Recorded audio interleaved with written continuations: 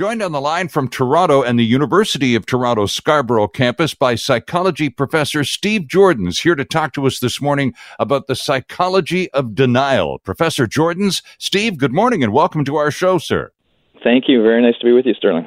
Well, it's a pleasure. Now, let me just roll this paragraph off the top end of the new survey from Insights West released just Friday afternoon, Steve. So this is super fresh stuff. Here we go. 37% of Canadians believe COVID-19 was created in a lab and released by mistake. 31% that COVID-19 was created as a biological weapon in a lab.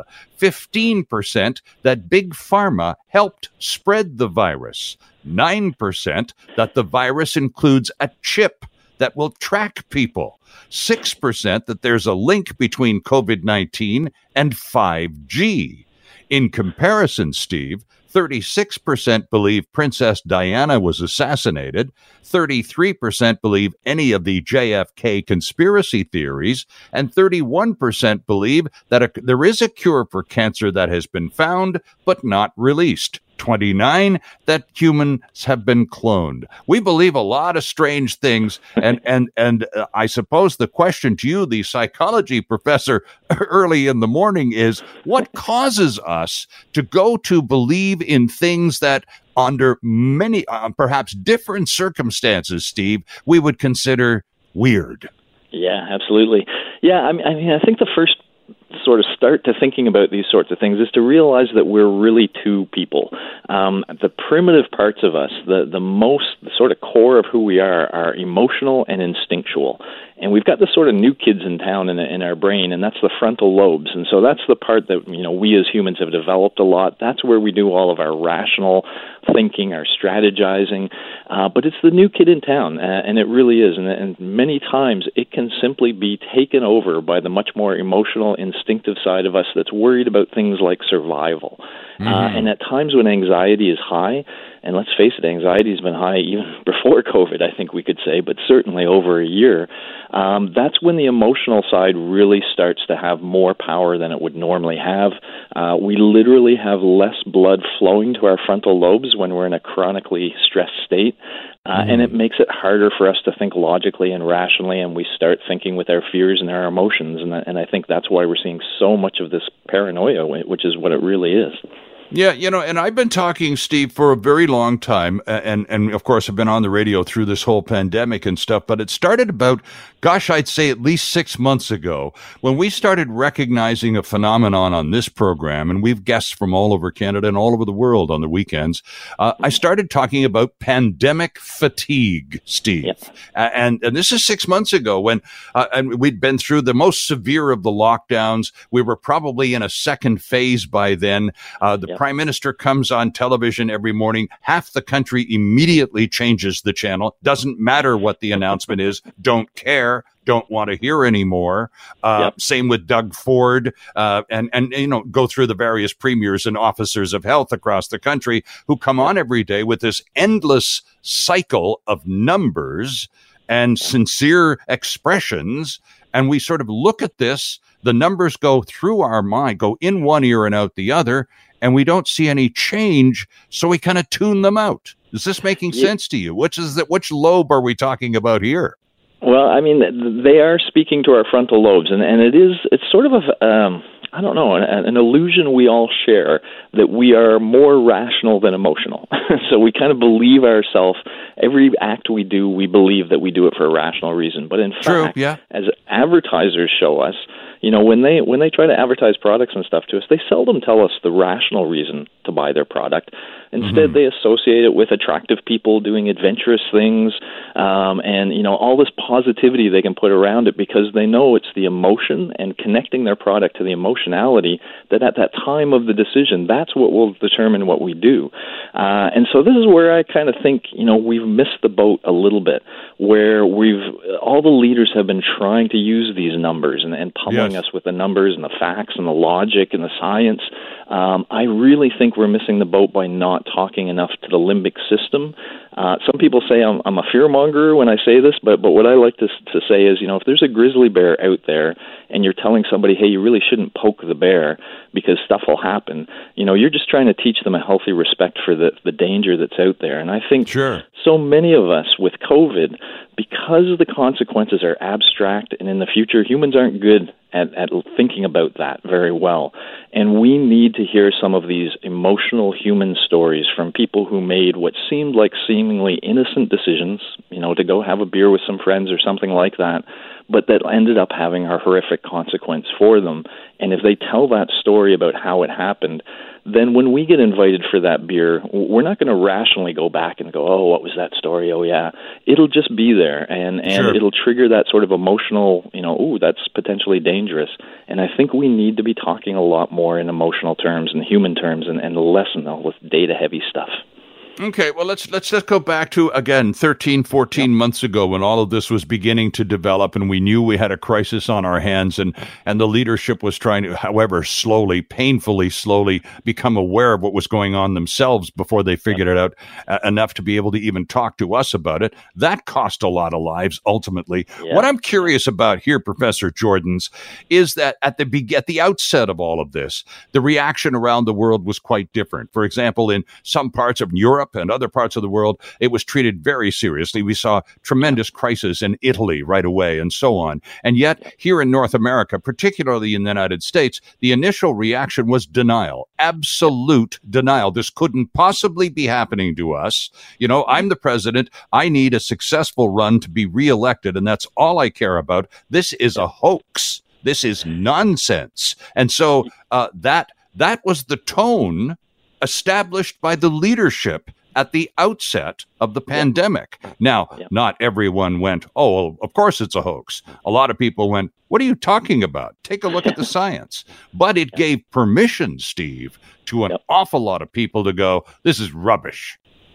Yeah, and almost for the same reason. When you look at the president, you say, "Oh, I have other priorities. I have, the next election that I want to focus on, etc."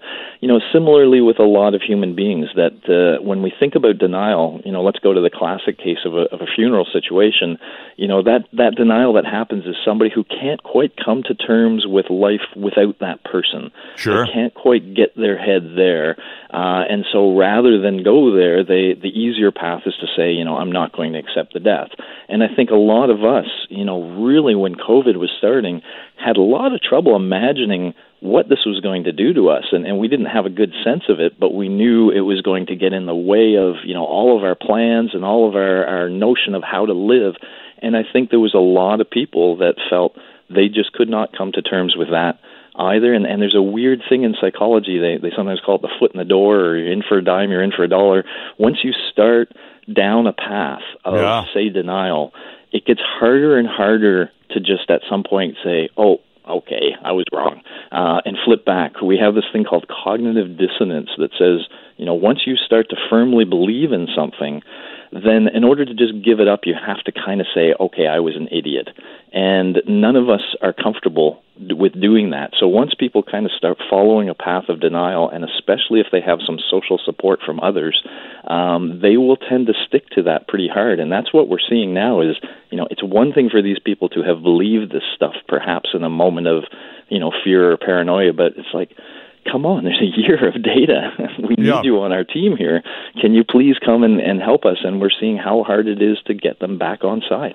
And here's sentence one from the poll released just Friday afternoon. A new poll by Insights West finds that various COVID-19 conspiracy theories are believed by a sizable minority of Canadians across the country at levels that rival many conspiracy theories that have been circulating for decades. In other words, and I think in terms of the rise in popularity and the numbers involved, Steve, I think reflect the reality of social media in the ability to circulate and participate in conspiracy theories, unlike any of the previous, the Kennedy stuff, the Princess Di stuff. We didn't have the kind of social media communications capacity that we do now.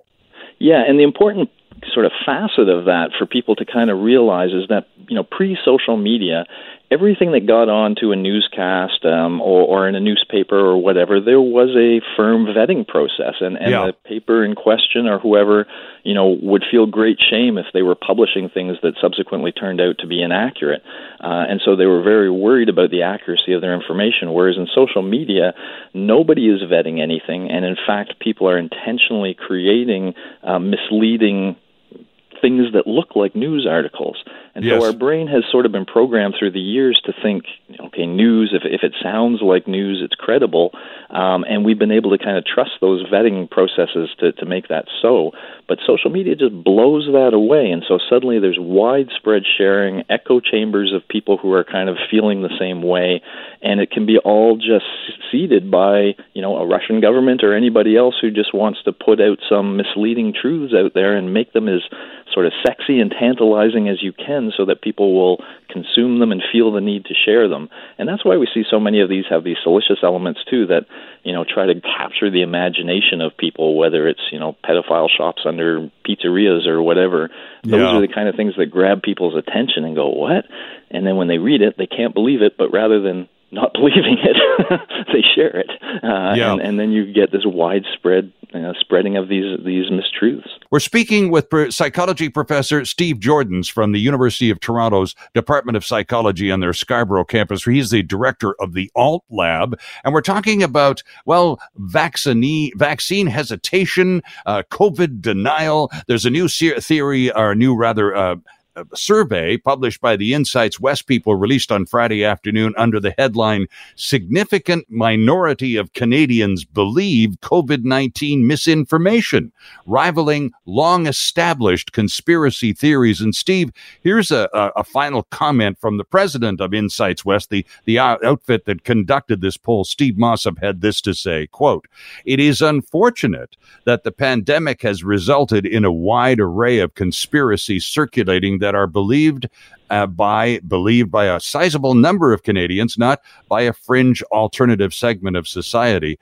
The proliferation of these theories has been exacerbated by the shareability of their views on social media, which you and I touched on, which has elevated conspiracy theories to perhaps as high as it's ever been in today's world. I believe the vaccine hesitancy we're seeing in this country now can be widely attributed to these swirling conspiracy theories, much to the detriment of stopping this virus." Close quote.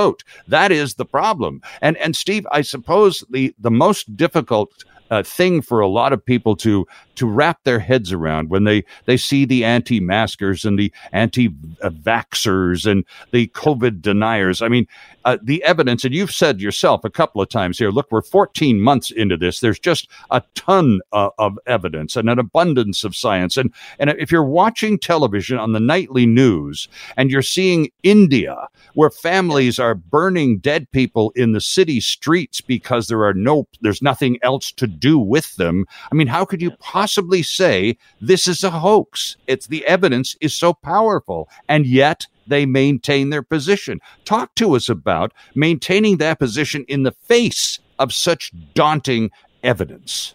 Yeah, well, I mean, I have to say I have a family member who's in this boat, and the first thing that family member will say to me is, turn off your television. So that's step one of their playbook is deny all of the information coming from reputable, reliable sources, and instead only trust this subset of information they have deemed credible. And that's the worry. And so there's sort of two psychological principles that are relevant here. One that is called the mere exposure effect, which is just that idea that the more often you hear something, the more likely you believe it's true. And in fact, even pre any of this, if we think about, how much did the general public really understand science, they probably didn't understand it. It's just the science they were being exposed to was accurate, and therefore they were hearing it and they were believing it, and everything was great because they were believing accurate science. The real change has been this infusion of false narratives that have come primarily through social media, but it's that same mechanism. You see it pop up on your feed 5 times from 5 different sources, and it starts to feel like it must be true. And so that's one very powerful thing, and the other one is this notion that we call cognitive dissonance. I'll tell you the very famous story really shortly. The guy who was interested in it found somebody who said the world was going to end in, I don't know what she said, 2 weeks or something, and she convinced all these followers to sell everything they owned because she had talked to aliens that were going to take them off the planet just before this happened. Mm-hmm. And they were interested, what are these people going to do after that date? Surely they're going to say, man, I was stupid. I was an idiot for believing this person. But that date came and gone, and when the researcher went back to talk to them, they were more entrenched than ever. They believed the aliens had gotten the date wrong, and they were rescheduling. But people become highly resistant to sort of changing a view once they've made it a big part of themselves. And that's another part with these deniers. It's become their defining characteristic, what their belief system and their life sort of, they become really insistent on spreading this very strongly as well and kind of living it. And I think that's what scares a lot of family members and such.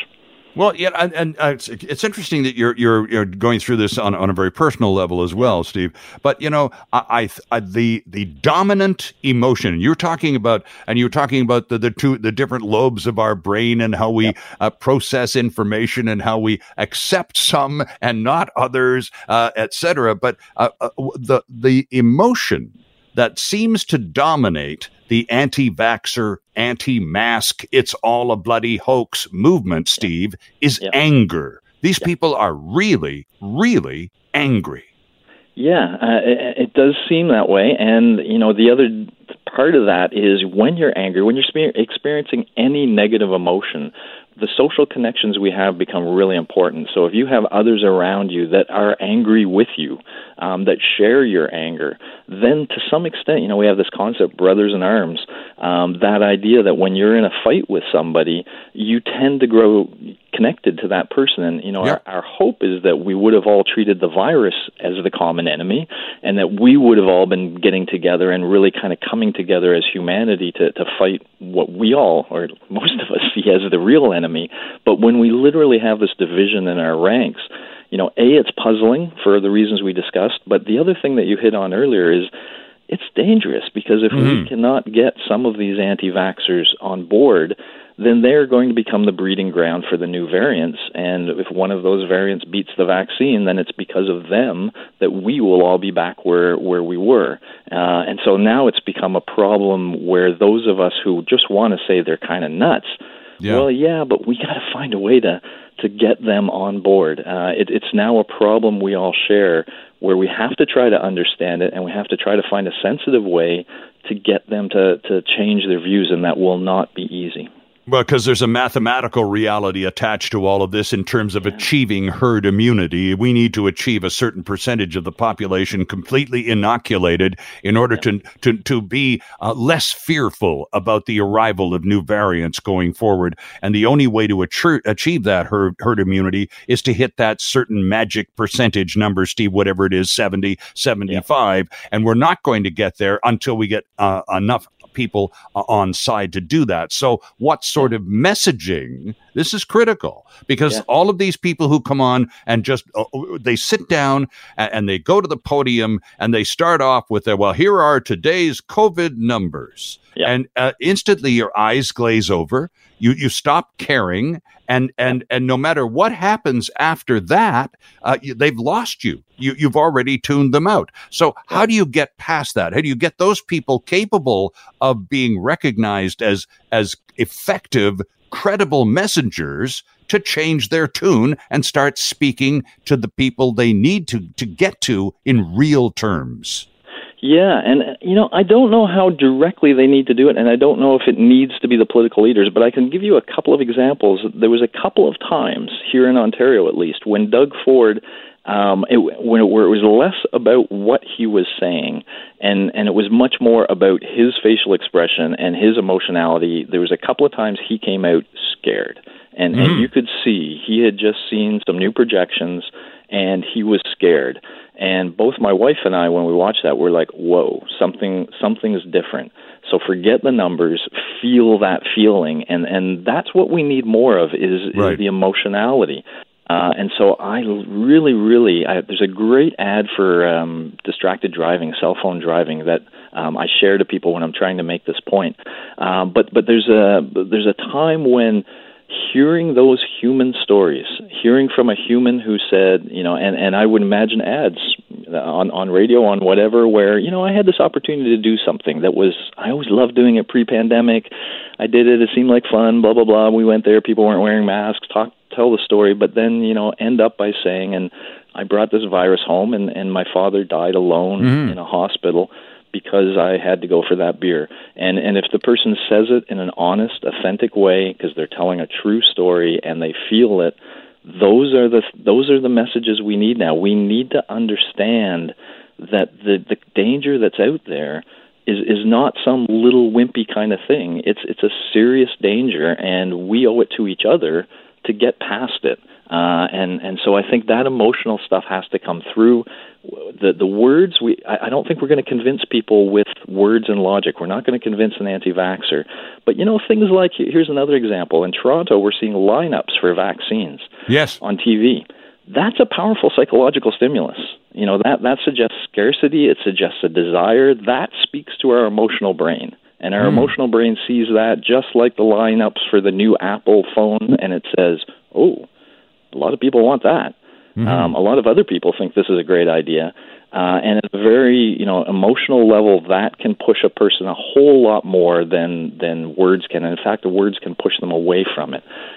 So I think we need to get emotional. We need to get limbic system. That's how we're going to get through, I think, the next 4 or 5 months to get to that, herd immunity spot. Professor Jordan's final question to you, Steve, and we're grateful for your time today. Are you optimistic we'll get there? I am. I mean, the one fear I always have, we hear about this double variants and stuff, is something will jump the vaccine. And so I think we have to get our act together before that happens. But as long as we can prevent that happening, then I like to think of planning Christmas for this year. Start your plans. Imagine your family coming together. Start looking forward to all that. I think we will be clear by Christmas as long as, we can get some of this stuff buttoned down. Well, that's an interesting approach. Look, long horizon approach. Plan for Christmas. That's a good job. Steve, thanks very much for this. It's wonderful to have you on our program this morning. A very fine conversation, and I'd like the opportunity to do it again down the road somewhere. That'd be great, Sterling. I'd appreciate that. Professor Steve Jordans from the Department of Psychology at the University of Toronto's Scarborough campus this morning. He's also director of the ALT Lab. And we're talking a little baseball for a few minutes here on CKNW Weekend Mornings. A pleasure to welcome Professor Remy Elitzer from the University of Toronto. He's a mathematics professor who wrote a piece in The Conversation recently entitled Pandemic Moneyball, How COVID-19 Has Affected Baseball Odds. Professor Elitzer, Remy, good morning and welcome. Good morning. I'm not a professor of mathematics. I'm a professor of financial analysis, but that's okay. Oh, my apologies, sir. Mathematical stuff. And like me, you also identify yourself in the article as being a baseball fan. And I'm a big fan of the movie Moneyball as well. And in that movie, for those of us who didn't know the story before, it was the explanation of how a very low budget team like the Oakland A's managed to succeed because of their embracing the analytics of baseball. And so tell us the story. Pick it up from there, if you will, Remy, please, because I'm curious how that has worked its way into COVID-19. Excellent question, but let me start with the beginning. In 1987, 88, I think, the Oakland A's were owned by the Haas family, who owned also Levi's, and they were doing well. Mm-hmm. And during that time, anything could be spent on anybody. And then ownership changed, and they realized that the new owners are not going to let them spend on anything. So Sandy Alderson, which is actually the originator of Moneyball, and Billy Beane decided to look at things differently. So they said, instead of looking at people visually, we are going to look at data. Sure. Which was revolutionary at the time. So anybody who saw the movie, by the way, the book is way better. There is like a scout, they asked him about a player, and he said, I'm not going to take this player. They said, how come? And he says, well, he has an ugly girlfriend. I say, so why is it relevant? I say, if he has an ugly girlfriend, he's not going to have self-confidence. So the point was, it really doesn't matter what is confidence or who is he dating or how does it look. The question is, what can he do for us? Sure, exactly. And sorry. So now, in that sense, they start to look at data. And they had huge advantage on the rest of the teams in the league. There were a few other teams that were following this idea. And then basically an extinction level event happened, and that's the publication of the book. The book suddenly revealed to the rest of the league the secret sauce. And that's so right. It is one thing to be a Moneyball team. It's another to be a Moneyball team with money.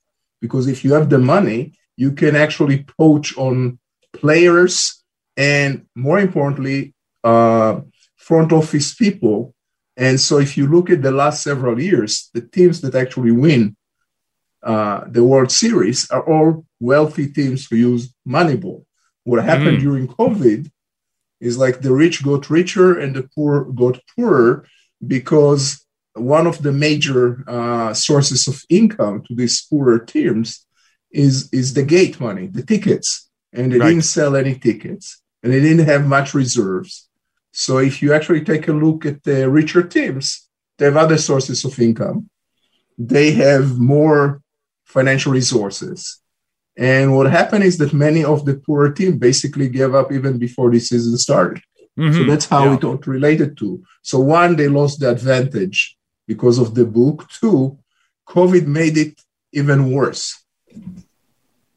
And you're saying that, and one of the conclusions you draw towards the end of your article is it's a tough time to be a small market team in baseball. The Moneyball advantage is gone. COVID-19 has reduced revenue, and without a big payroll, it's almost impossible to succeed. The problem with the Moneyball whole scenario, Remy, was that they let the cat out of the bag. They shared the small market, low budget secret with the teams that have money, and basically took themselves out of the game, didn't they?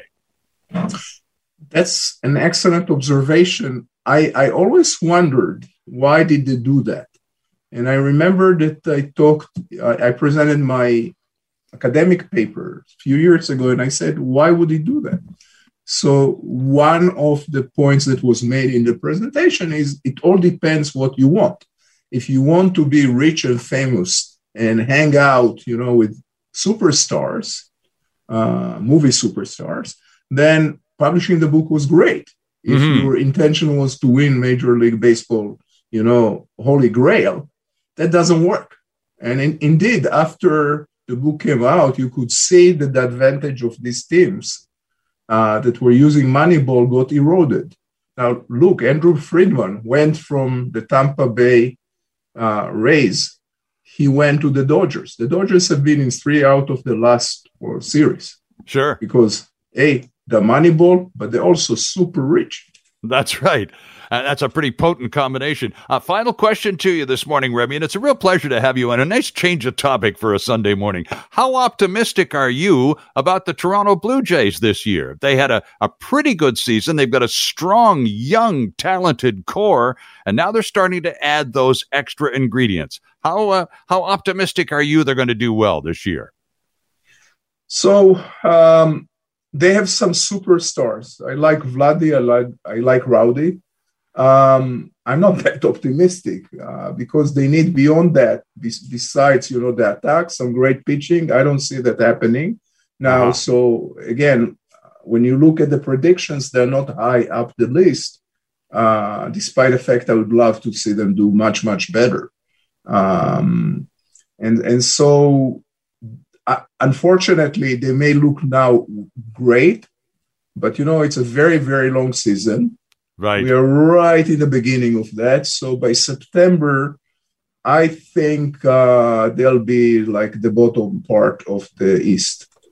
Well, okay. Well, it's certainly wouldn't represent too much of a change for the past few years. As long as it's entertaining and fun to watch, that makes wherever they end up a lot more acceptable. Professor Elizur, thanks very much for joining us this morning. It was a pleasure to have you on. And let me commend your article at theconversation.com entitled Pandemic Moneyball, How COVID-19 Has Affected Baseball Odds, to my listeners here in Vancouver. Thanks, Remy. My pleasure. Professor Remy Elizur, mathematical professor from financial analysis from the University of Toronto today. We're talking work locally here with the founder of a company called Wyrk, W-Y-R-K. Serge Dhaliwal is with us. Serge, good morning. Good morning, Sterling. It's good to have you with us. Tell us a little bit about Wyrk. How long have you been around, and what was the driving concept to get it started in the first place? Well, Wyrk is the genesis of another company that's been around for about 15 years. So we're using a big chunk of their research and their development in order to launch Wyrk itself. Okay. The genesis of it was sort of sitting in a boardroom one day going, what's the biggest problem employers and workers face? And it's connecting with each other. Mm-hmm. So we have algorithms that will actually match people with work. In such a manner that you don't have to search for work. The work will find you. If you're qualified and you have the time at that slot, the Wyrk app will actually ding you and say, hey, John, or in this case, Sterling, hey, Sterling, I have a job for you starting on Sunday morning at 10 o'clock till, say, 6 o'clock. Are you interested? Mm-hmm. And all you have to do is say, and it will tell you how much you're going to work, how much you're going to make, and where it is, and all that stuff, and how well received that particular employer is as far as ratings are concerned.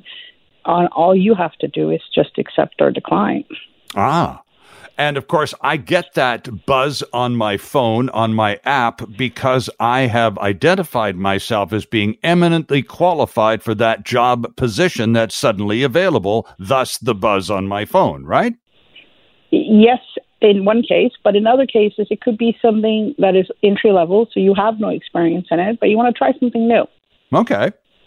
So I guess, I'm sorry, Sarge, you were talking about the ability, or perhaps the problem, or one of the bigger problems is the ability of employers and prospective employees to connect. And I would imagine, if anything, the pandemic has exacerbated those difficulties because, of course, connecting is something that's, well, it's kind of being discouraged, or has been off again, on again for the last year. So this talk about an idea whose time has come, is what I'm saying here.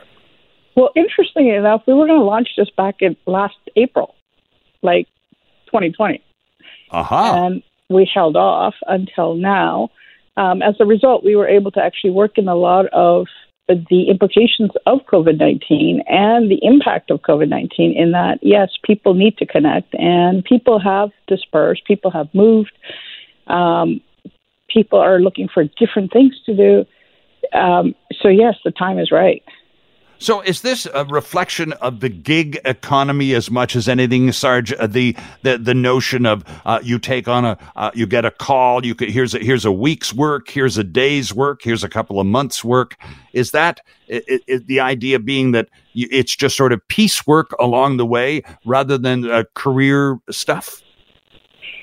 We're approaching it from both perspectives. We're looking at, let's say you've got a couple of part-time jobs, and that's really what you're using to make ends meet. We can help you supplement that. So, if you're working 10 hours a week somewhere, we could potentially add another 10, maybe 20 hours. If you're looking for something more permanent, this is a great opportunity for your prospective employer to see you in action and hire you. Of course.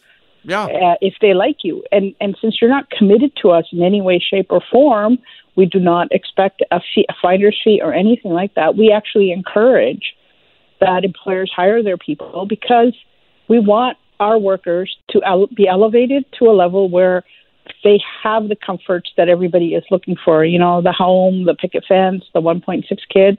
Mm-hmm. That's our objective. That's our primary objective, is to elevate the hourly worker to a point where they are comfortable. So now how do people from both ends of the equation, Sarge, how do prospective employers become, do you join work.io? And how does it go for people who are looking for work as well? We have two buttons on our website. One is for workers. One is for people looking for workers. And there's no cost to register. The only time a cost arises, and it's only for the person who is actually getting the work done, so the worker never pays anything, is when the work is actually done. Oh, I see. Okay. So in that sense, you're like an employment agency where a person who finds a job for one of your employer client just goes to work and starts getting paid. The fees for connecting the employer to the employee are absorbed by the employer, correct? Exactly. So when you accept a job that's going to pay you $20 an hour, and that's one of our other objectives, is to make sure that you are getting paid well as can be. Mm-hmm.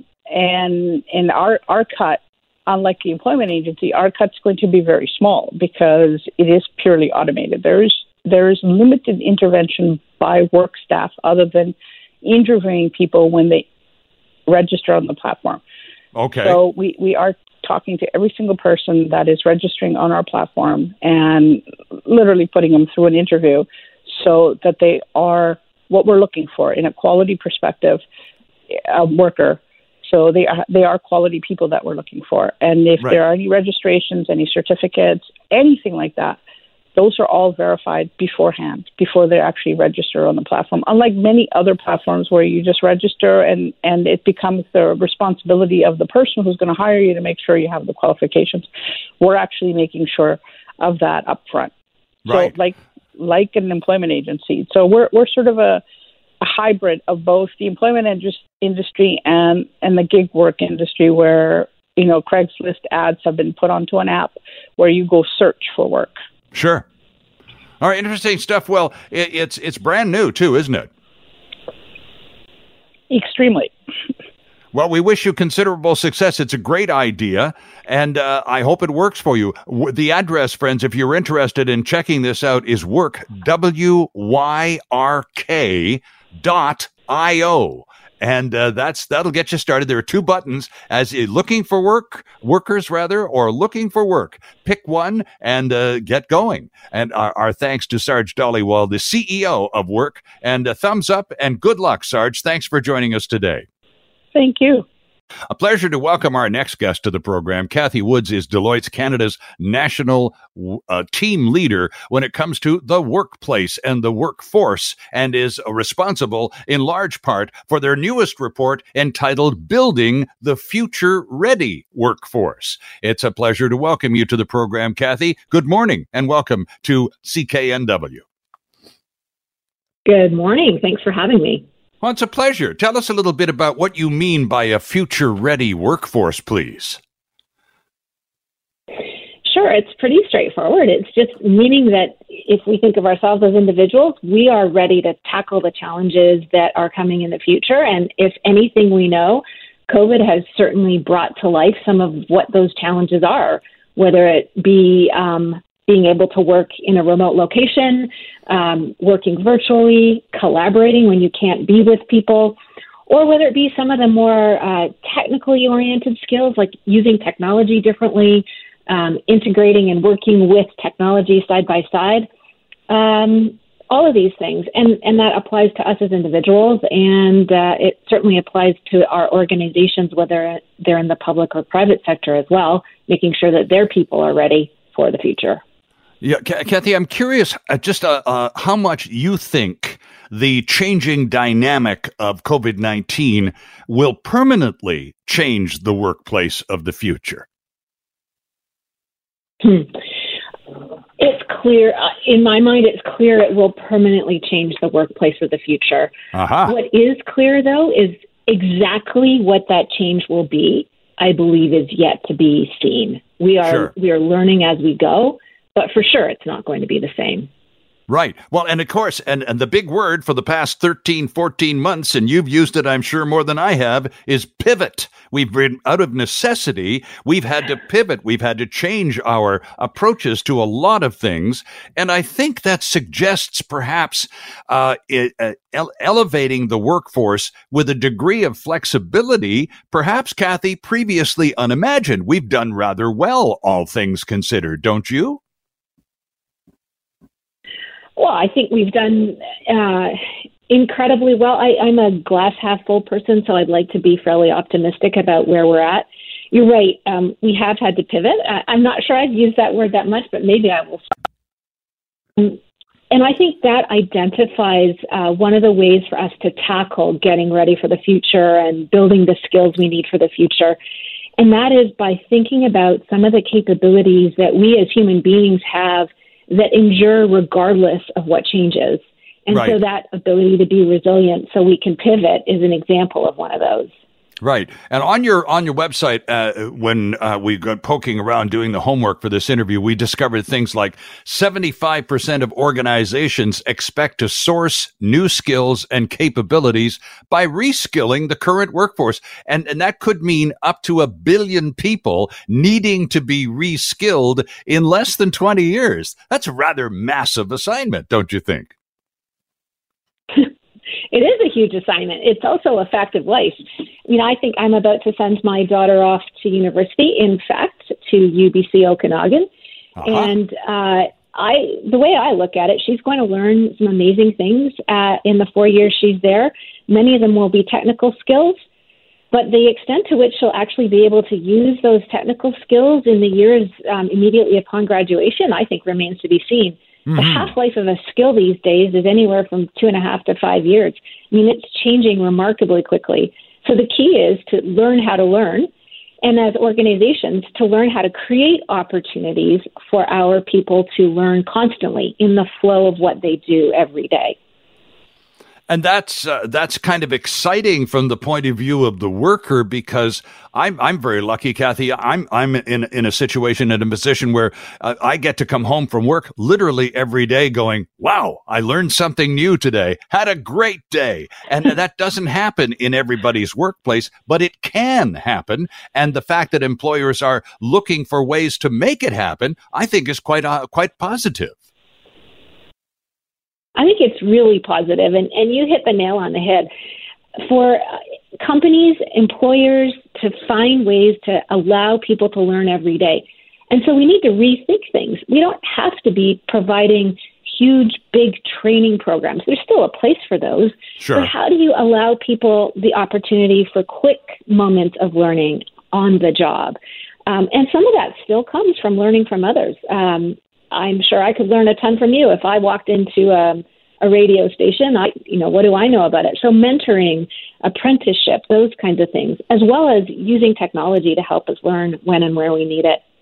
Yeah, it's interesting you would mention that whole mentoring process, because that if employers, and to a lesser degree, but still a significant degree, employees too are noting that one of the things they miss most about the workplace, and there are lots of things they don't miss at all, but one of the things they do miss is the opportunity to mentor. Employers appreciate it even more, bringing new, younger workers into the workforce and having senior staff around to help them into the business and learning the process. Without that proximity, the human contact that mentoring implies, we are lacking in a certain way. And that part of the workplace, I think, is something a lot of people are looking forward to.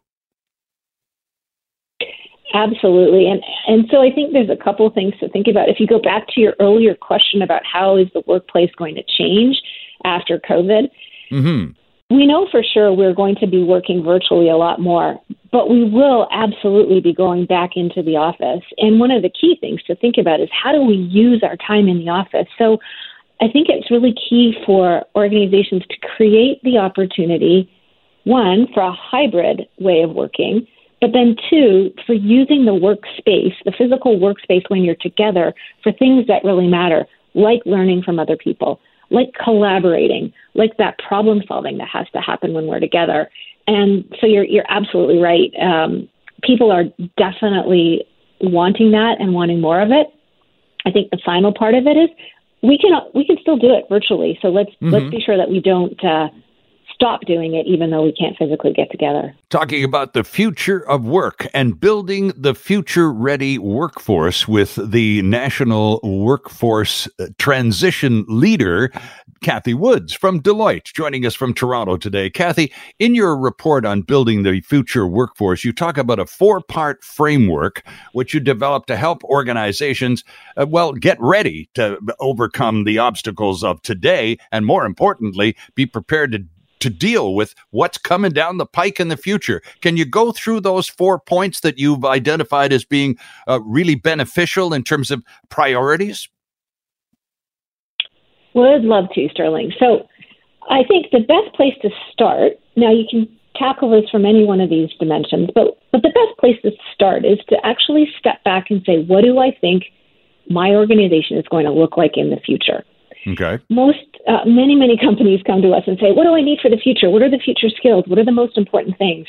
And they want the answer right away. Yes, we know there are lots of skills that are going to be important, but what each organization needs is actually going to be different. And it's much better to step back and say, and actually reimagine the future for yourself. So that's the place to start. Rethink the work that you're going to do.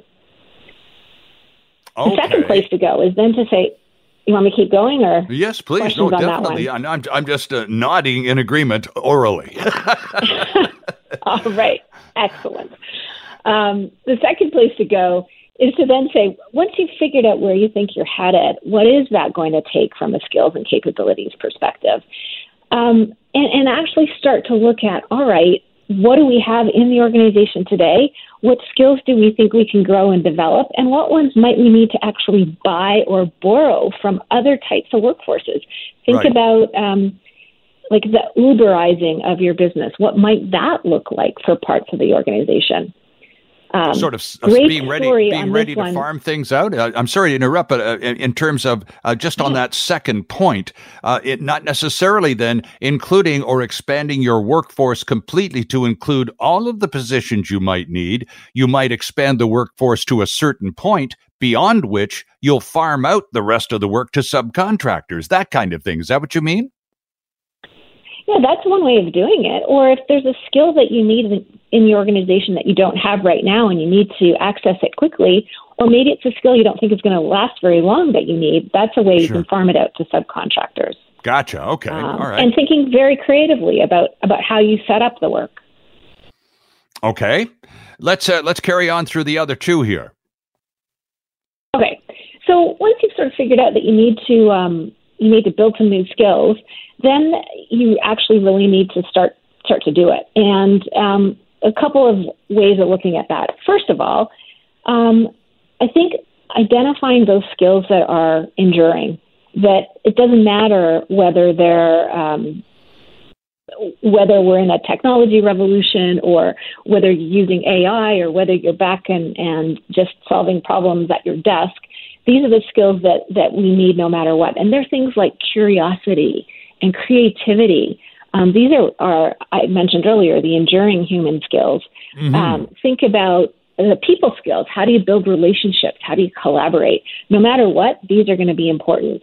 And to the point earlier that you made about pivoting, the sort of almost emotional skills like being empathetic, being resilient, being able to deal with challenges and setbacks. So one of the things you can do as you start to upskill your workforce is to actually perhaps not upskill, but look at the skills differently and identify who are those people who have those skills, who has what skills, and deploy them in different ways. Make sure that your people are aligned against those places that require a lot of collaboration. Then the second part is to just start creating learning opportunities like we talked about before. We call it place learning in the flow of work. So if I need to learn something, I can grab 5 minutes of training just before I have to go do, say, a tough performance review and I want to know how to give feedback. Or I'm seeing a lot of the oil and gas companies, the mining companies where you need to learn something out in the field. They're giving people iPads and they can just look at the pump that they need to fix and they can press a button on their iPad and see a video about how to fix it. Those kinds of things, right in the flow of what you're doing. Interesting. And then finally... Go ahead. Yeah, go ahead. No. Finish it off, because I have just a question that goes back a few points. So let's just finish this segment off. And finally... All right. And finally, modernize the learning strategy is what I call it. But simply put, I think let the parts of the business that are closest to the work being done and closest to the needs, let them be part of creating the learning and how that's going to happen. You still need central training organizations, central learning functions. They're really important, but making sure that they're really connected with the people in the field, with the business leaders, with those who know exactly what the needs are, so that the learning, again, can happen more readily in the flow. And that was my final point. Yeah, this company, the company that I work for, Chorus, and we're a big one, is very good in terms of offering learning assistance. We have Chorus University. We have all sorts of training seminars, and you can tune in for a webinar once a month to do this. And so there's an ongoing sort of training regimen. And all of us know that if we need some supplemental information, the resources are there. And I guess that's what you're trying to encourage a lot of other companies to do, too, just to be resource ready. So when those questions arise, it's not a huge waste of time trying to track down the answers. Exactly. That's exactly right. That's a great example. And I think I should be proud that you've got that kind of setup so that you can just go get what you need when you need it. And one of the things you highlighted there is it sounds like what I would call a hybrid approach. So sometimes you're going to be on a webinar. Sometimes you probably are just jumping onto an intranet or a learning management platform or a learning experience platform where you can grab what you need. And sometimes it goes all the way back to that apprenticeship or mentoring approach. So I'm guessing it's very hybrid and lots of different ways of learning.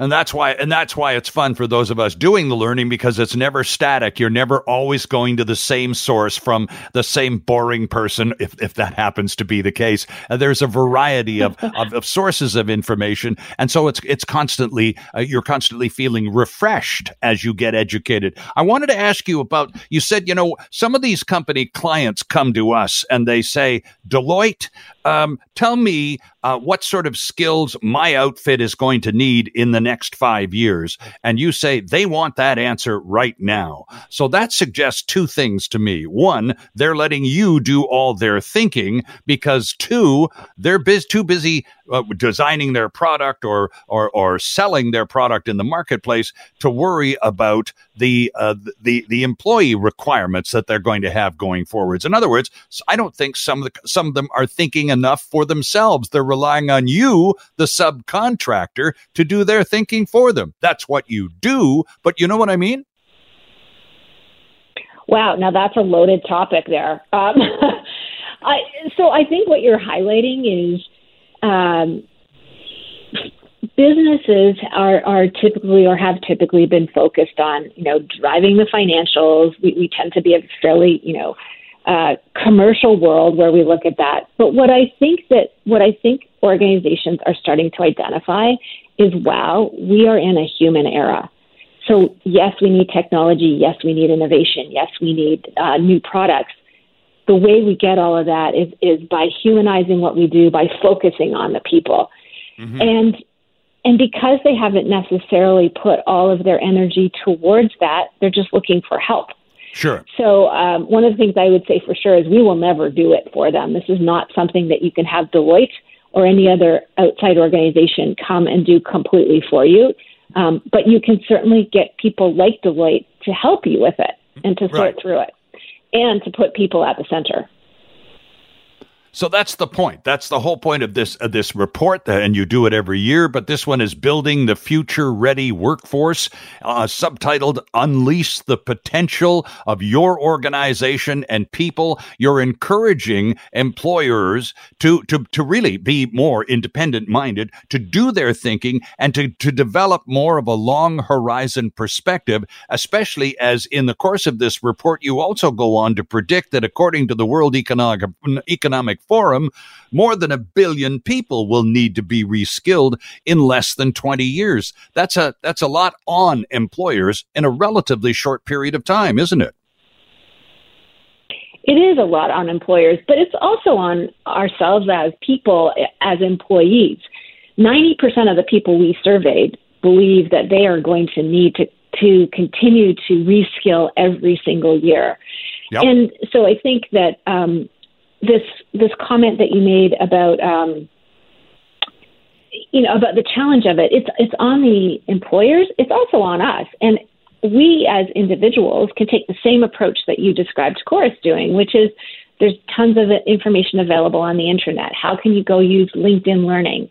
How do you use YouTube? Lots of stuff that we can do ourselves to help fill that 90% that we say we need to, of us who need to reskill ourselves every year. But the opportunity is now. I believe Canadian companies, we need to jump on it, and we as Canadians need to jump on it, because we have a huge opportunity to lead the world in the way we innovate. Love that glass half full attitude too, Kathy. It really does matter a great deal. Thanks so much for taking some time out of your Sunday to join us here in Vancouver. And good call on sending your daughter to UBC Okanagan. Good call all around. Kathy, thanks for this.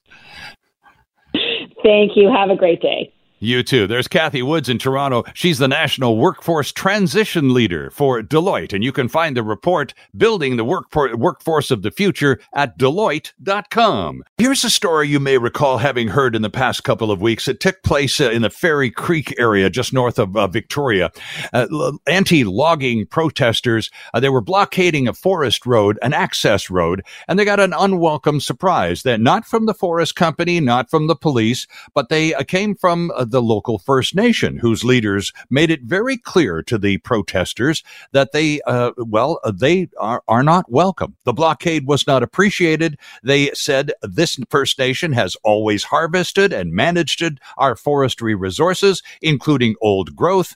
We like it the way it is. Go away. And that was not the first time it's happened, but it was an ugly surprise for many of the blockade protesters. Here to talk about this and the notion that all First Nations think alike and are automatically co-optable for ecologically sensitive groups is Chris Sankey. Mr. Sankey is, we've been chasing Chris for a couple of weeks and we finally tracked him down. He's in Prince Rupert today. Mr. Sankey is president and CEO of Blackfish Enterprises. He is also an economic advisor to First Nations councils and is a former elected councillor himself. Chris Sankey, I'm glad we found you. Good morning and welcome. Thank you. Thank you for having me. Well, it's great to have you with us, Chris. This story coming to us out of Victoria is only a couple of weeks old, and it's certainly not new, except that it hadn't happened for a while. Do you recall the details of the story? Were you surprised, by the way, when you heard the details? No, not at all.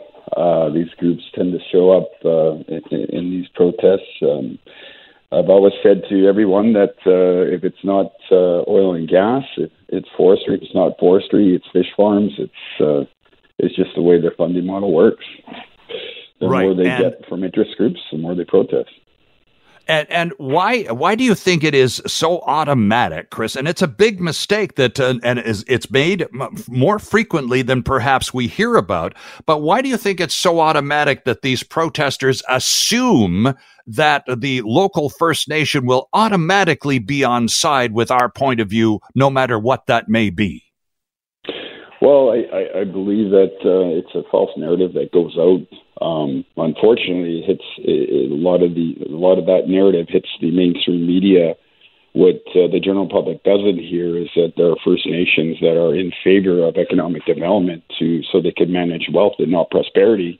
All of us have the goal of managing prosperity for our people.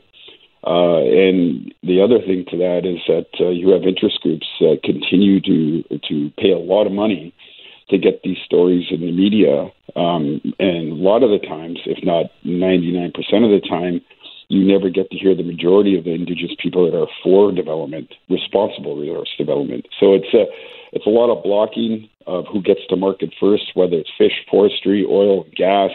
Right. It's always someone. Yeah, Chris, I think the first manifestation of this on a national scale, to the point where people right across the country sort of sat up and went, really, was the Trans Mountain Pipeline when they were talking about punching it through from Alberta oil fields to the coast here in Vancouver. And again, so those who were against the idea saw that, of course, it was going to cross many territories of many different First Nations on its way to the coast and twinning the existing pipeline and so on. But it was, again, they tried very quickly to make the point that this will never succeed because First Nations are opposed. And they just put a period after that. And it took months, Chris, months for the real truth to come out. And that was that along the entire length of that pipeline, many First Nations groups had signed on with agreements to allow the whole work and construction phase to take place on their territory, but also economic cooperation arrangements where employment would be guaranteed and certain economic benefits would flow not just in the short but in the longer term. That took months for us to understand because the message at the top end was all the First Nations are opposed. This will never go through. As you now know, that was completely false and untrue. Everybody along the route signed on for the benefits agreement for the project to go forward, with the exception of a couple on the coast that hadn't reached a deal yet. Look, like at the end of the day, Indigenous people, Indigenous communities want to see responsible resource development. Sure. And what has happened is that a lot of these interest groups, what they do is they tie themselves into specific community members, which is a smaller fraction of the overall populace of the community, and they make it seem like we are all against resource development, in particular the Trans Mountain Pipeline project. I mean, as you see in that case, it's completely not true. It was a small group. I believe they're called Tiny House Warriors. In fact, they too were asked to leave the territory because where they were protesting was not the territory of the said First Nation. So it's for me as an Indigenous person who's seen this time and time again, who's in fact been in the middle of it all, it's very frustrating because at the end of the day, the Indigenous communities, the people are the ones that are suffering from it. Yeah, they're the ones who pay the piper at the end of this. While a select few get paid to do this, and that's not right. And I believe the governments need to start doing something about this because it's disrupting the flow of revenues back to the community, back to the province, and back to the country. I wonder why it is, because you've been on the receiving end of this a lot, Chris. I wonder why it is that so many of these protest groups are so comfortable with the assumption that First Nations are automatically on our side. Why do you think it is that they think they know how you think? Well, first of all, it's when I view and hear this stuff, it's quite ignorant. It's I always say ignorance is bliss. But why they're so comfortable is because there's a big push for reconciliation, and these interest groups have clung on to that. And so when we talk about reconciliation, we talk about free, prior, and informed consent. But a lot of not only just our people, but the general public, they don't understand that process. Free, prior, and informed consent doesn't mean you get 100% veto. What it means is that when the First Nation is negotiating with industry, what at the end of the day, what they have to come to the conclusion on is that they were satisfied with the process to which was negotiated within their respective territories. So whether that means they get 10 out of 10 once, or they get 5 out of 10, as long as they're satisfied with the process. That's what free, prior, and informed consent means. Now, add reconciliation to that, all of a sudden, these groups think that Indigenous groups the interest groups automatically assume that First Nations are going to get a veto on everything. Well, that's not true. If that was the case, it'd be almost impossible to have any sort of economic opportunities for our people in this country. So then, it's kind of a really top-down attitude that suggests that that protesters simply know better because they obviously hold the moral high ground, and when you stake that out, then you are immediately superior to everyone else's interests. But even from that perspective, it's pretty, you say ignorant, I think it's pretty arrogant as well. Well, yeah, look, these groups go around saying that they stand with Indigenous group in solidarity. Yes. Well, that's not true. They only stand with us when it suits their economic needs. They only stand with us when they control the narrative. And what they do is when the cameras come around, they push our people to the front lines. So they're not only are they hurting that community, I don't even think they realize they're actually hurting our people when they do that. They're the very people that are standing in these blockades. I don't think those individuals realize just how damaging it is to their reputation and to the greater good of the community. They're completely being used, and I have no problem saying that. I've seen it time and time again where after they're done, these protest groups leave, and they leave our people that they use to put in front of the camera all to their own. They're no longer useful to them. So they just push them aside. And I hope that someday that our people start to realize and understand that this isn't about the environment. Now, that being said, there are Indigenous people like myself who do care about the environment. We want responsible resource development. So then, Chris, I'm glad you went to reconciliation, because that seems to be the sort of catch-all excuse. We have to listen to the First Nations, especially when they don't want the things we don't want, because we owe them a debt of reconciliation. So let's not build the pipeline and call that reconciliation, because they don't want it either. That's an odd way to deal with reconciliation, don't you think? Well, 100%. That's the word reconciliation itself isn't just about economic development. It's about taking care of our social well-being. It's about taking care of our education, our community with infrastructure, clean drinking water. I mean, there's just so much that encompasses reconciliation. It's a complex and difficult process. It's a lot of years in the making, and there's a lot of hard people working both in government and Indigenous communities and industry to make that a reality. And that's what's happening in this country right now. And a lot of people that are having a hard time understanding it, it's about a revenue sharing opportunity so that Indigenous communities don't have to keep relying on government for sole source revenues. So when you think about, BC Hydro lines, existing pipeline corridors, what's happening now is that Indigenous communities are getting an opportunity to negotiate the throughput in those pipelines and hydro lines to start sharing in the national revenue. And I think that's a great thing. I think that's a great step in the right direction. I mean, if people only understood the limited budget we have in order to feed our communities, you have to understand there's over 600 communities across this country who rely on one single source for the most part. And those that have gone into economic development have multiple sources of revenues to help build their communities and build capacity. It's a great direction. Chris Sankey is on the line from Prince Rupert. Mr. Sankey is president and CEO of Blackfish Enterprises. He's a First Nations economic advisor and is himself a former elected band councillor. For which First Nation, Chris? For Luk'walams. Which Luk'walams in my language, it means Island of Roses. Okay, and that's a Prince Rupert area band then? It is. It's the whole Prince Rupert area, bordering line Haida Gwaii, north to Alaska is the Coast Tsimshian territory, Luk'walams, Metlakatla. Chris, when we did our homework trying to find you, and we've been tracking you down for a couple of weeks, we've got to the first, our friends at the Macdonald-Laurier Institute, who know you well, who eventually made the connection for us. In the process of that, Andrew and I found out about something called the First Nations Major Projects Coalition. Tell us about that, please. Yeah, it's a group of community leaders and their communities' representation of about 70 First Nations now. It's around economic opportunities that they're spearheading. Just recently, the First Nations Project Reconciliation linked up with a coalition linked up with FNCI, First Nations Climate Initiative, which consists of Metlakatla, Luk'walams, Kitimat, and the Nisga'a.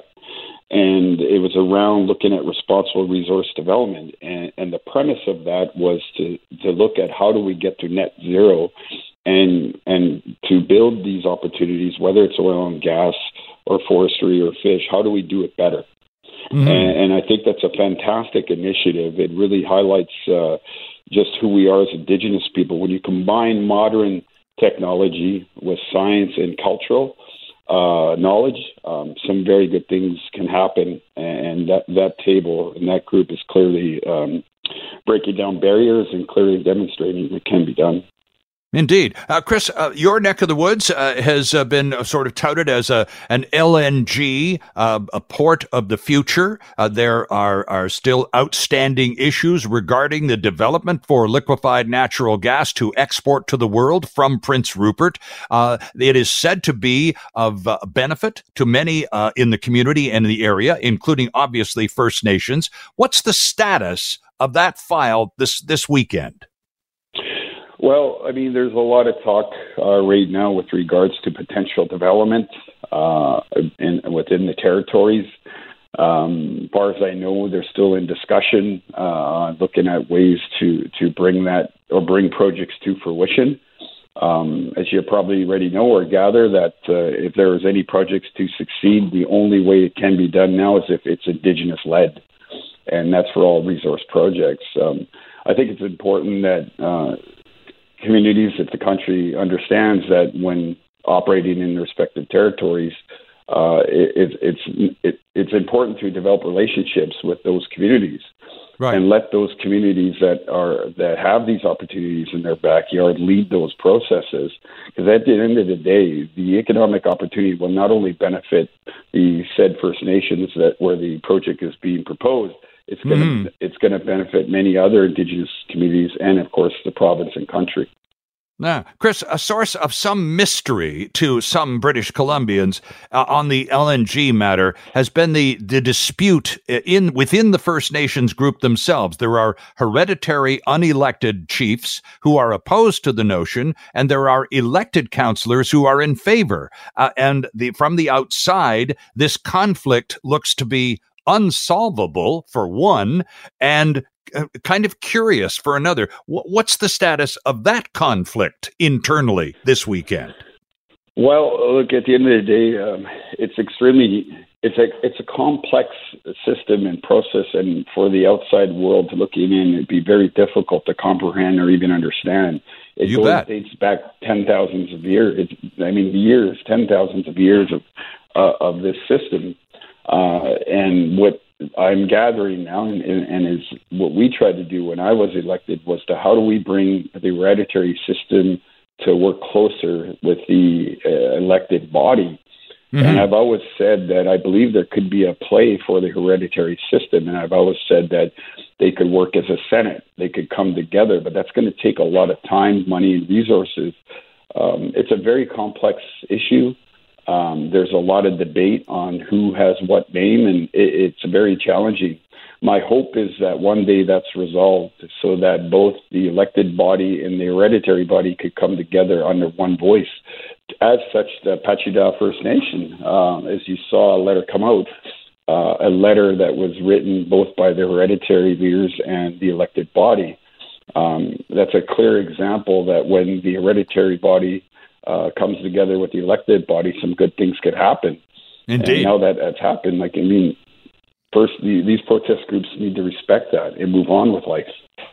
All right. Are you confident, by the way, that somewhere in the not-too-distant future, Chris, the issue around the LNG terminal and its development in Prince Rupert will be resolved within the First Nation?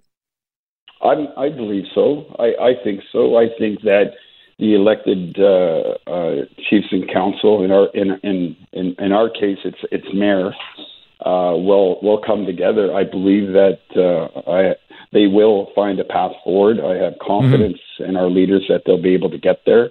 As you know, it didn't happen overnight, and it doesn't happen overnight. It takes a lot of confidence within the community to see that the elected body is there for the greater good of the community, and their mandate is to look at all projects, whether they agree with them or not. And sometimes when you're in this position, you have to make difficult and complex decisions, and it's really hard for people to understand that sometimes. But at the end of the day, I know they are thinking what is in the best interest of the community. Interesting stuff. Chris Sankey, I'm glad we took as long as we did, gave me a chance to find out a whole lot more about how to go at you. Thanks so much for making yourself available to us, and I'd love the opportunity to speak to you again going forward. Absolutely, for sure. I really appreciate the time, Sterling. And like I said, I've always said, we're stronger together, both Indigenous and non-Indigenous. When we work together, just some amazing things could happen. A rather startling revelation in the past few days in the House of Commons on the part of the Government of Canada, or the people of Canada, learning that our government says it only learned just in this February that Canada's visa application center in Beijing is managed by Chinese police. That is the same month the Globe and Mail reported the arrangement. The Government of Canada has trusted its visa center in Beijing to a police-owned company since 2008 and has been required to conduct due diligence screening during renewals of the contract in subsequent years, including as recently as 2018. The government acknowledged its lack of awareness in documents tabled in the House of Commons in just the past few days. Here to talk about this is Margaret McQuaig Johnson, who is a senior fellow at the Institute of Science, Society, and Policy at the University of Ottawa, and also an advisory board member to the Canada-China Forum. Margaret McQuaig Johnson, good morning and welcome to our program. Good morning, Sterling. Thanks for inviting me. Well, it's a pleasure to have you with us, Margaret. This is a bit of an eye-popping revelation. Not so much, well, I guess on 2 points. One, that our visa center has been subcontracted to an agency of the Chinese police, which in turn is an agency of the government of China, and all the security implications that go with that. Is it safe to say that since 2008, anyone who has applied for a visa at the Canadian Embassy in Beijing has had those activities reported to the government of China, also in Beijing, simply by using Canada's application system? Well, that's very possible, and it's really shocking, and it gives us some faith in investigative journalism that the Globe would have been able to uncover this when the government didn't. And if they hadn't done that, we would all still be in the dark about it. You mentioned the regular renewals after this had been set up in 2008 as right. And you can see that what might have been done is they would go in and take a look at what was happening. Was the contract being exercised by successfully getting people through the system and doing it quickly enough and so on. And yes, on the face of it, you could see that it was happening. What you don't see is the back door. And we've talked for many years now about the Huawei back doors and the risks of that. But, it sounds like there would also be a back door in this system. And if you think about it, why on earth would the Chinese police be providing this service if it weren't to get access to the information in the system? And then the second question is, what are they doing with that information? Well, and there's the really spooky part about it. And this, it should be noted for the record, Margaret, the contract was first awarded in 2008, and that was during the era of the Harper government, correct? That's right. And it looks like it may have been part of a privatization process, reduce the cost to the government and let the private sector do it. But they did actually engage a global company to undertake it. But then that global company subcontracted it to this police organization. Uh-huh. And no doubt that that's a requirement that the Chinese government has placed on this global private company. Well, listen, I found this too when I was getting ready for our conversation today. I found this. It's been out on the internet for about 2 months. Quote, it's a very short paragraph. Quote, the government of New Zealand says it has known from the beginning that a police-owned company was behind a visa processing center in Beijing, an arrangement defended by Western governments, including Canada, but criticized as shockingly naive by a prominent scholar of Chinese overseas influence. Would you agree with the assessment of the Observer? Yeah, I mean, it is shocking, and you know, it sounds like Canada knew, but now we hear they didn't know, and you would think that in the regular course of consultations with New Zealand, they might have mentioned this in passing as an odd and a bit concerning development that this Communist Party organization with the police is part of this. And we also learned that they take a lot of the staff into this office from the Communist Party school. So Sure. The accountability of these staff members is not to the Visa Center and to the people of Canada. The accountability is to the party. Absolutely. And by the way, interesting that you would mention New Zealand and, you know, sort of behind the scenes conversations. And New Zealand is also a member of Five Eyes, are they not? Yes, they are. So we would have had discussions in terms of backdoor penetration by the government of China into the business of G7 countries through spying approaches of all sorts, including possibly Huawei and their 5G network. Those discussions would have taken place. So if we're talking about our security and infiltration of our security by the government of China, who's trying it from all sorts of angles all the time, why wouldn't they have had a conversation with us about, and you know, that visa center that you signed up for, you know, that's run by the Communist Party too. That surely would have come up. That's right. And we really have to be concerned about people going through this process and what it means for individuals in China who are trying to get to Canada. I know a number of people who are currently going through the process, and I've let them know about this, and they're now very concerned as to whether they'll be able to leave the country at all. And is that simply because the government of China, knows that they're trying to get out perhaps before they're willing to discuss the matter, and so they see this as a negative behavior? That's right. These people are not telling others. Only their immediate family know that they intend to leave China.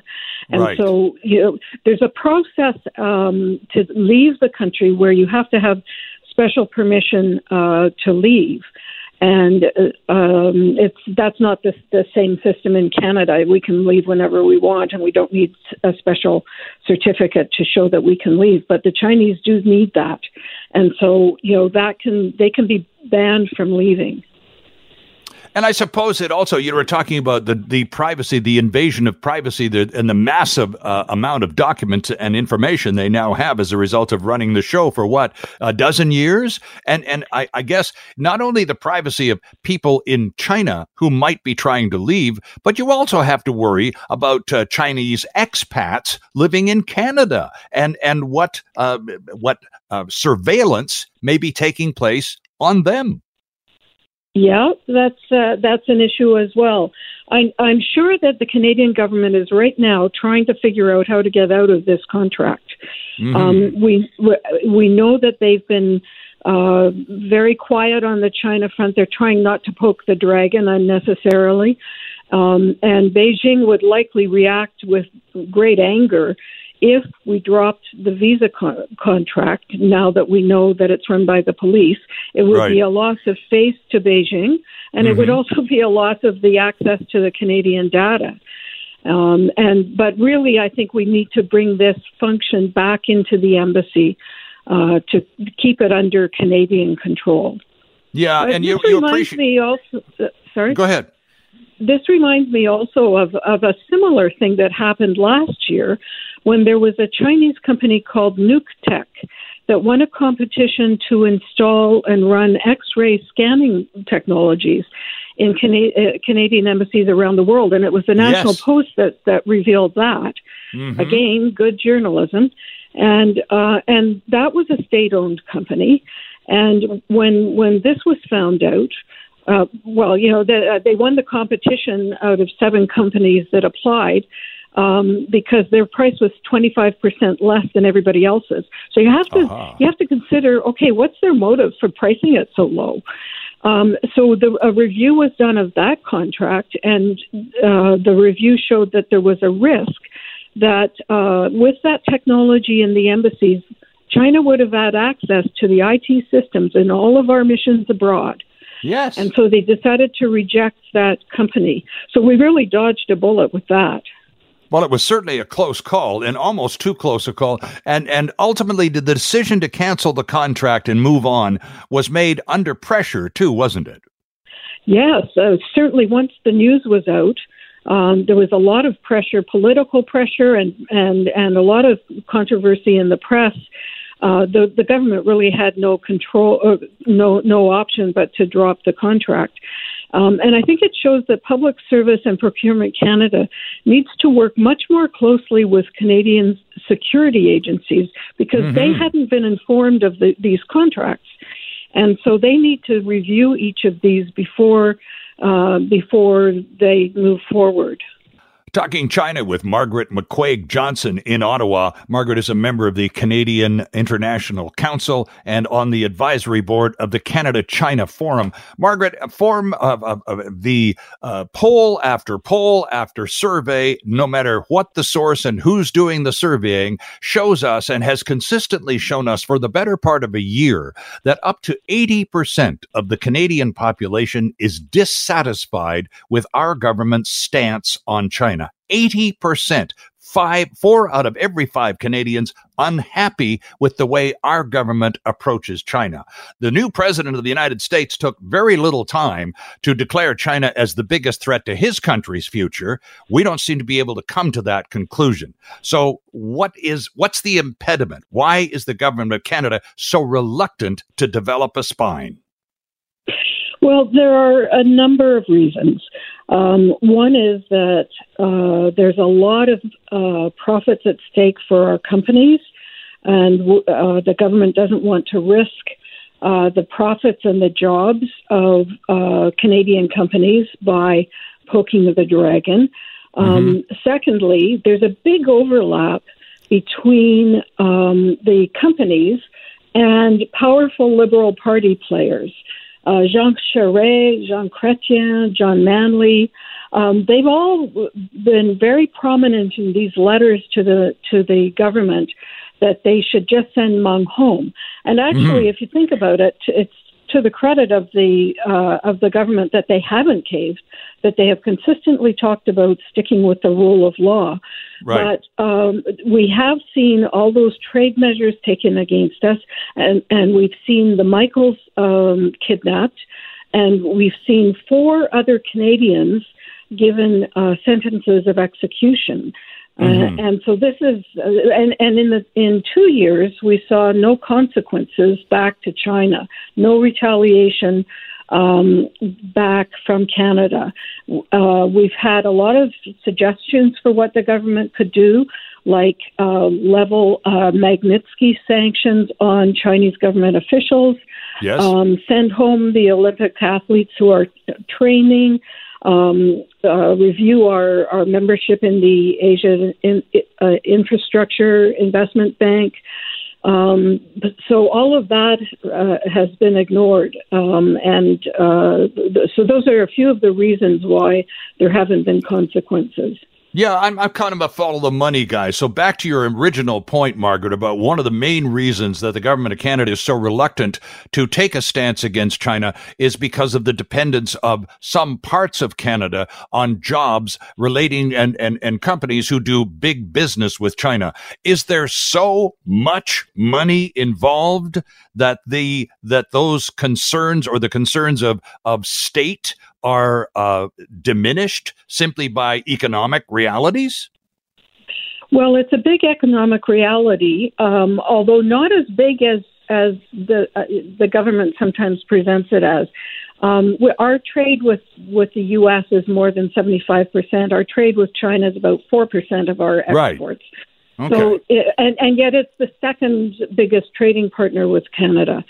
So there is a lot at stake in terms of jobs here in Canada, as well as some of the joint ventures that Canadian companies have set up with China.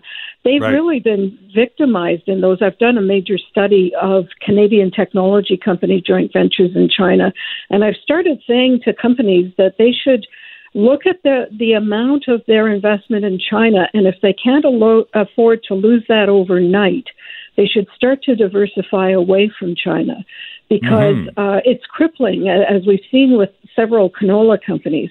It's crippling if they lose that business overnight. Right.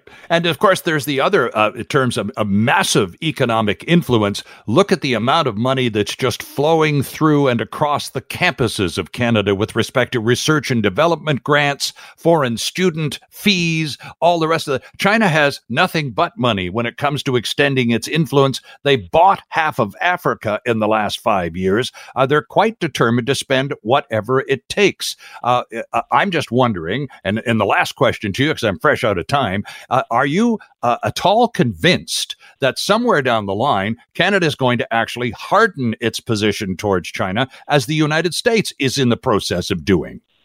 Yeah, actually, I've seen a couple of positive trends, and it's just since the election of President Biden, where we joined with the U.S., UK, and EU in bringing Magnitsky sanctions on officials in Xinjiang for the genocide of the Uyghurs.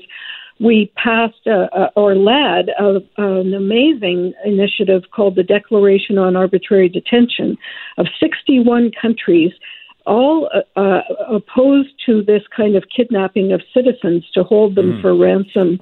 And so I think all of those are good measures. But then we also saw the Canadian government trying to block the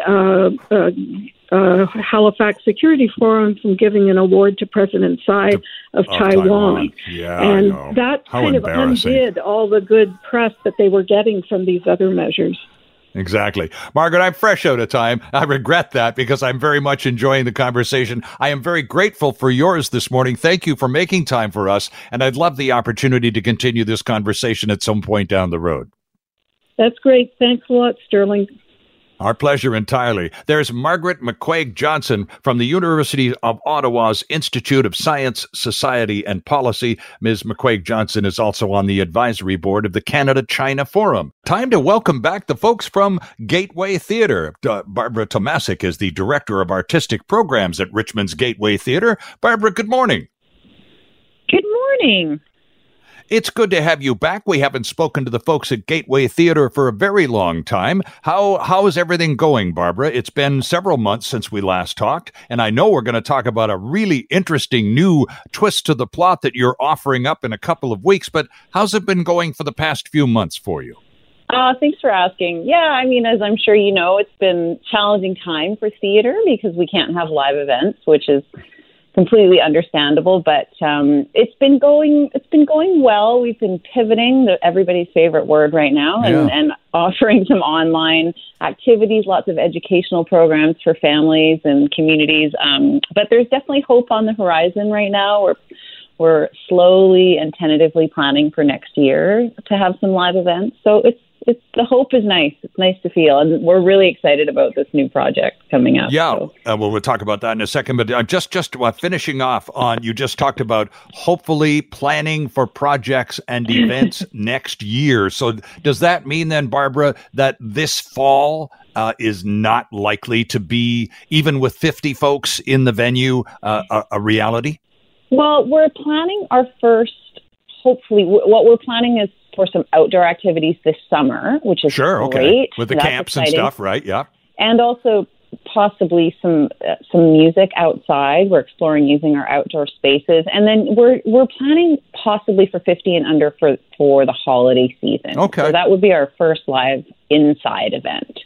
Well, here's hoping that happens. Yeah, thanks. Yeah, we are really hoping. It's been an interesting time just not knowing and trying to plan for something we really don't, know what the future looks like. But it's nice to have hope, I think, for everybody. Indeed. Now, take a moment and tell us, Barbara, please, about Mad Practice, Sanity Skills for Crazy Times. It sounds wonderful. Isn't it? Yeah. So Mad Practice is a mental health Zoom meetup hosted by J.D. Derbyshire, who is an incredible artist, creator and performer, and she was slated to do her show Certified at Gateway last season, but of course we weren't able to do that.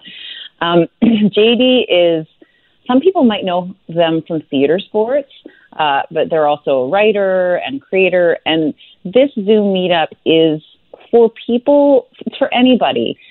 May is Mental Health Month, and so we really wanted to bring mental health into the light. And so this is a place where people can meet up, and JD is going to take them through about 90 minutes of talking and experiencing and laughing and sharing stories and exercises on how to work with your own mental health around creativity, but just around day-to-day life. And what I know about JD from seeing their show is there's such a respect, but also they have such a comedic perspective and an open and vulnerable perspective on mental health from their own experience. And so we're really excited about that.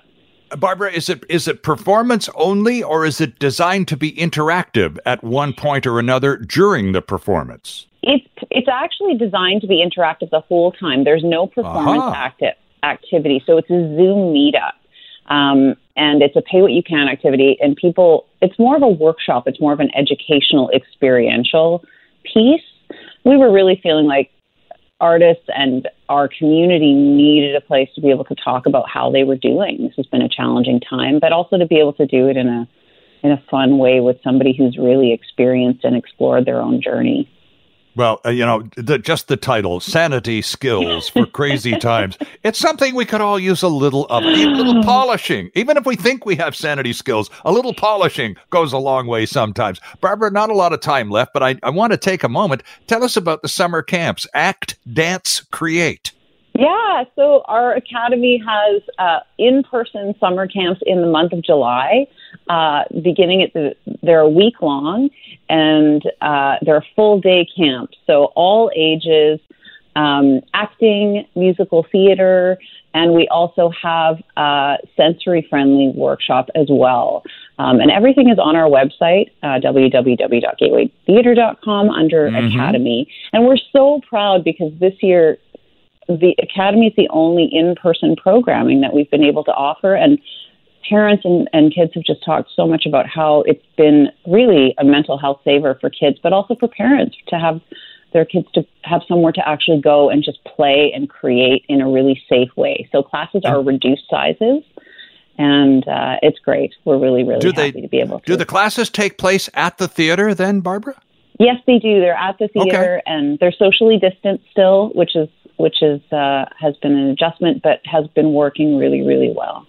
Interesting. It's a great idea, and it's very encouraging for people who need those sanity skills and the kids who need a little relief from the people who need sanity skills. It would all harmoniously happen with the seminar, the webinar with JD, and also an opportunity to send the kids off to summer camp for a week. GatewayTheater.com, friends. There's lots of details on the website. Barbara Tomasic, thank you for joining us again. It's great to hear from you again, and we'll keep in touch, okay? Thanks, Sterling. You take care. You too. There's Barbara Tomasic. She's the Director of Artistic Programs at Gateway Theater in Richmond. And yes, it is gatewaytheater.com. Hi, it's Shauna, and I might be a bad parent because my kids think French fries are vegetables. Hey, it's Ryan, and I might be a bad parent because I went out for wings when my wife was in the hospital after giving birth. Johnny here. I might be a bad parent because in my house, the tooth fairy gives pocket change. But we're not alone. Len emailed us and said his 6-year-old daughter's Tarzan moment going from love seat to lazy boy by curtains made him more proud than any dance recital. And Andy left his 2-year-old at the rink. All right, guys, I'm sure we're not alone. Like Andy's kid. For stories and confessions like this, make sure you check out our podcast. It's called Bad Parents, and it's available wherever you get your podcasts. I left a glove at the rink.